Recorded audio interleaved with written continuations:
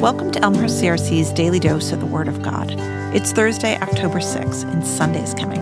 This is Karin Rivadeneira. I serve as Director of Care and Worship Planning, and I'll be reading Psalm 111, verse 10. The fear of the Lord is the beginning of wisdom. All who practice it have a good understanding. His praise endures forever. The other week, an acquaintance of mine posted an urgent prayer request. She'd been bitten by a baby rattlesnake in the deserts of California, and the anti-venom serum wasn't quite doing its thing. As I prayed for this woman, I confess, I also patted myself on the back. It seemed that my good old fear of desert snakes was not so silly after all. Though I wondered, once again, if this fear was wrong. As far as I know, the Bible says, do not fear more than any other command. So we'd think that fear is a sin. And it is. That is, when fear rules us or when we choose fear over trust or over following the Spirit.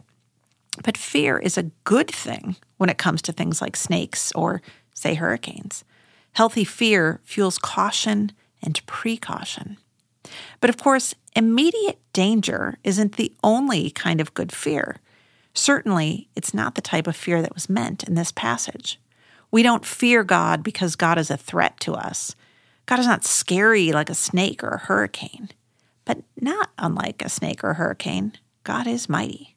God humbles us with God's presence. God leaves us in awe of God's power. And it's in that fear that we start getting wise. When we allow ourselves to stand in fear of, that is, in awe of, in humbleness toward, the might and power of God, our wisdom grows.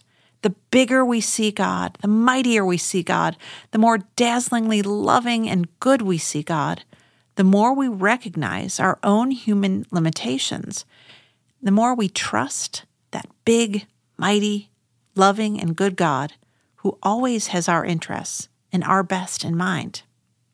This is a God who loves us and seeks to rescue, redeem, and restore us so much that God gave up power to walk this earth, to show us how to live, and that God went to the cross to show us that death wasn't the end. When we understand that love, when we experience that trust, we learn to listen to that God. We heed the cautions and the precautions that God provides. And we do this not because God is scary like a rattlesnake or a hurricane, ready to destroy with one bite or whip of the wind, but because God is so big, so mighty, so loving, and so good. God is so worthy of our awe and wonder, and as this verse says, all of our praise.